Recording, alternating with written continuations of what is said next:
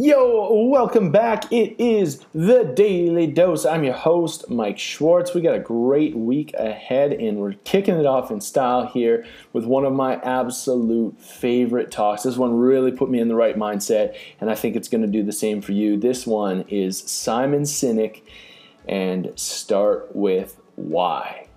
Here we go. I call it the golden circle.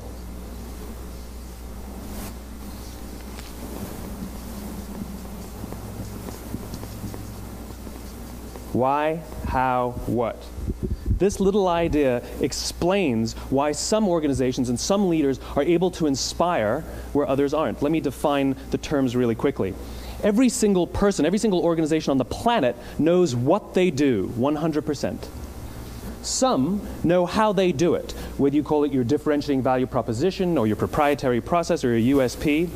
But very, very few people or organizations know why they do what they do. And by why, I don't mean to make a profit.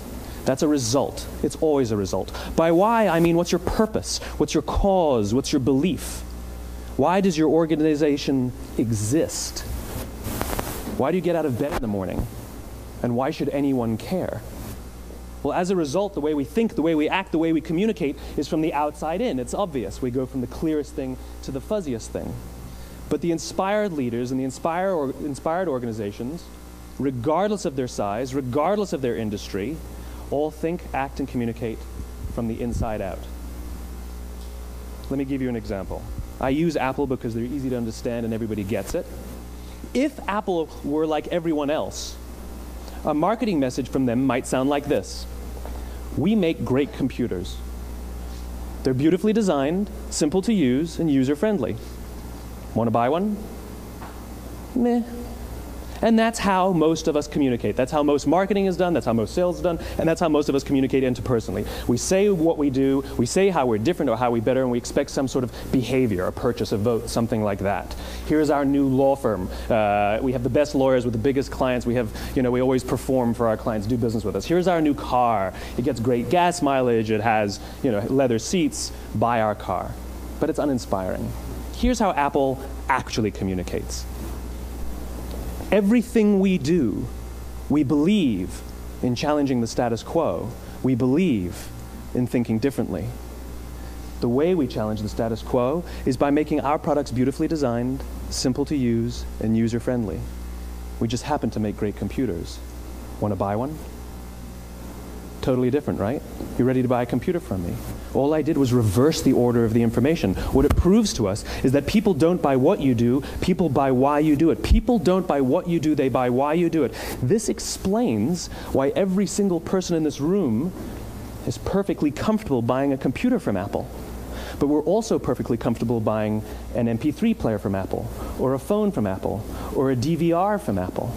But as I said before, Apple's just a computer company. There's nothing that distinguishes them structurally from any of their competitors. Their competitors are all equally qualified to make all of these products. In fact, they tried. A few years ago, Gateway came out with flat-screen TVs. They're eminently qualified to make flat-screen TVs. They've been making flat-screen monitors for years. Nobody bought one. And Dell came out with MP3 players and PDAs.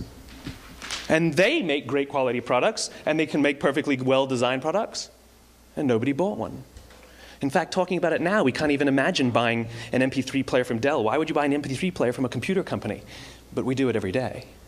People don't buy what you do, they buy why you do it. When we communicate from the outside in, yes, people can understand vast amounts of complicated information like features and benefits and facts and figures. It just doesn't drive behavior.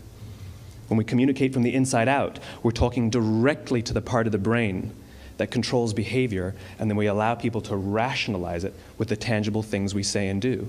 This is where gut decisions come from. Sometimes you can give somebody all the facts and your figures, and they say, I know what all the facts and details say, but it just doesn't feel right. Why would we use that verb? It doesn't feel right, because the part of the brain that controls decision-making doesn't control language. And the best we can muster up is, I don't know, it just doesn't feel right. Or sometimes you say you're leading with your heart, or you're leading with your soul. Well, I hate to break it to you, those aren't other body parts controlling your behavior. It's all happening here in your limbic brain, the part of the brain that controls decision-making and not language. But if you don't know why you do what you do, and people respond to why you do what you do, then how will you ever get people to vote for you or buy something from you, or more importantly, be loyal?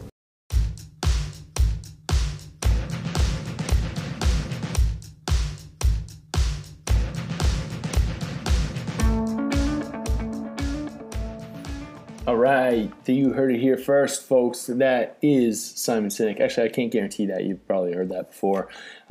Regardless, that's one of the very first real motivation talks I got inspired on, and it changed the whole way that I operate. So hopefully it does something for you. It is November, and I have a clean baby face.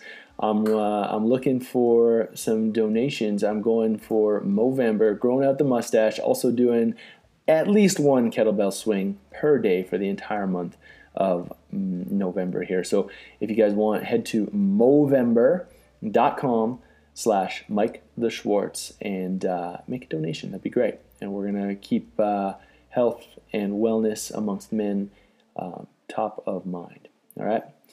Got a great show in store for tomorrow and for the rest of the week, so be sure to tune in. Until next time, y'all stay sweet. Peace.